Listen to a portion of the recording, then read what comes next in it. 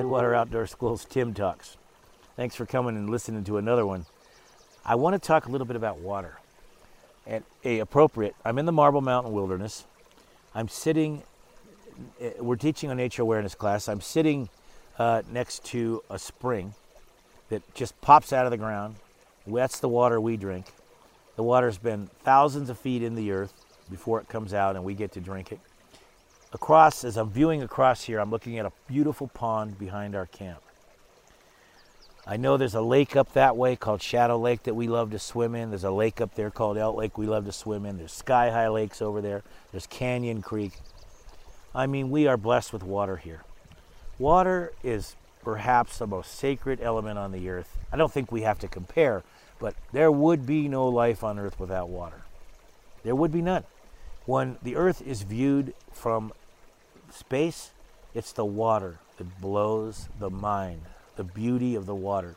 We have 7 oceans on the earth, and about 70% of the earth is water. Between the oceans and the lakes, rain, all things need it. All things need water to live. It's beyond sacred. But think about it. Think about it. How often in your life do you buy a bottle of water, get water out of the tap, go to a restaurant and get water, wherever you drink your water, do you for any second stop and say, thank you, my friend? Or just in your mind, just think gratitude, appreciation, thankfulness that you have water to drink and for what it does to you. They say we're somewhere around 70-80% water, the scientists say. Can you imagine that? Can you imagine that? The other day, didn't drink water for 2 days very much. It was stupid. I made a mistake. I just wasn't thinking. I was teaching. And I started to get a sore liver and feeling really, really, really bad. And it scared me, kind of scared me. And then I started drinking like heck, and soon I felt better. It reminded me of how sacred and important water is. We cannot take water for granted, folks. It can't happen. We have to understand that it's sacred. It's what our native ancestors call medicine. Medicine. So when you drink water, take it in, feel it go down, feel it on your lips, look at the beauty, the clarity of it.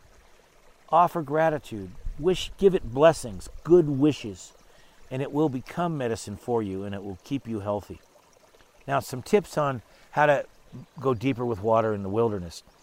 The most sacred places are waterfalls, headwaters of rivers, headwaters of lakes, headwaters of springs, and beautiful, beautiful places wherever water is that call to you through their beauty. That's a form of communication. Seeing beauty is a form of communication. And then you go to those places, and hey, just go there. The best thing you can do any chance you get is jump in and get those clothes off. If it's safe and okay, get them off. Be a la natural. Get in the water, swim in the water, sit in the water, wade in the water, whatever you can do. Wash your face in the water. Never treat water poorly. Never use soap in natural wild water. Never have chemicals on your body when you get in wild water, because you're getting in someone's home. Many, many, many, many beings live in water. Many beings. And you want to always respect it by enjoying it, by drinking it, by swimming in it, by looking at it and appreciating it, knowing that it's full of life and that you are as much a part of the life as any other, because we are water. The earth is water. So get out there and get into the water, get crazy in the water. It'll change your life forever. Drink the water, especially spring water. Never pass up an opportunity to drink spring water. Never pass up an opportunity to splash it on your face and get it on you. Now, another thing I love is to go river rafting. I find that rafting, whether you're in an inner tube or on a raft or you're going down in a canoe or a kayak, get in the water that way.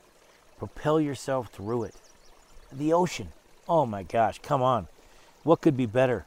What is more mystical and magical than ocean waves, one after another after another? What is more fun and enjoyable and peaceful and meditative in life than walking down a beach on the end of the shoreline looking for treasures that the ocean has brought up onto the sand? getting your feet wet, jumping back from the waves, getting your feet wet, jumping back. And when you can, just getting in those waves and swimming and getting banged around, head over heels. That's just some of the greatest things in life that life offers. I can think of times when I went down places like in the desert, like slot canyons, and all of a sudden you come up on a pool of water in the middle of a desert. Oh, what a gift that is. If that's not the best of the best, I don't know what is. Water is the eternal gift of life for our planet. Appreciate it all you can. Protect it all you can. Get in it all you can. Bless it with love. Cherish it with love all you can. Sing to it. Talk to it. In fact, if you sit by water long enough, you will hear the trickle of it will come into music, and songs will come through you. Hum with it. Be involved with it. Take your magnificent gift called your eyes and just look. Look at it and just let it sing through your eyes to your heart. Get all your senses involved. Your smell. Yes, water has smell. Your touch. Yes, we know how it feels. What's better than floating, guys? It's the next best thing to flying. Floating. Just float for hours. Float. And listen to it. I said smell it. All of that. Just do it. Do it. Every sense possible. And then we get into our sixth sense, our inner vision, or our the sense that takes us to the spiritual side of things. It takes us to the spiritual side of water and all things in nature. It's not understood in the logical mind. It's about feelings. It's about an all-knowing or an understanding.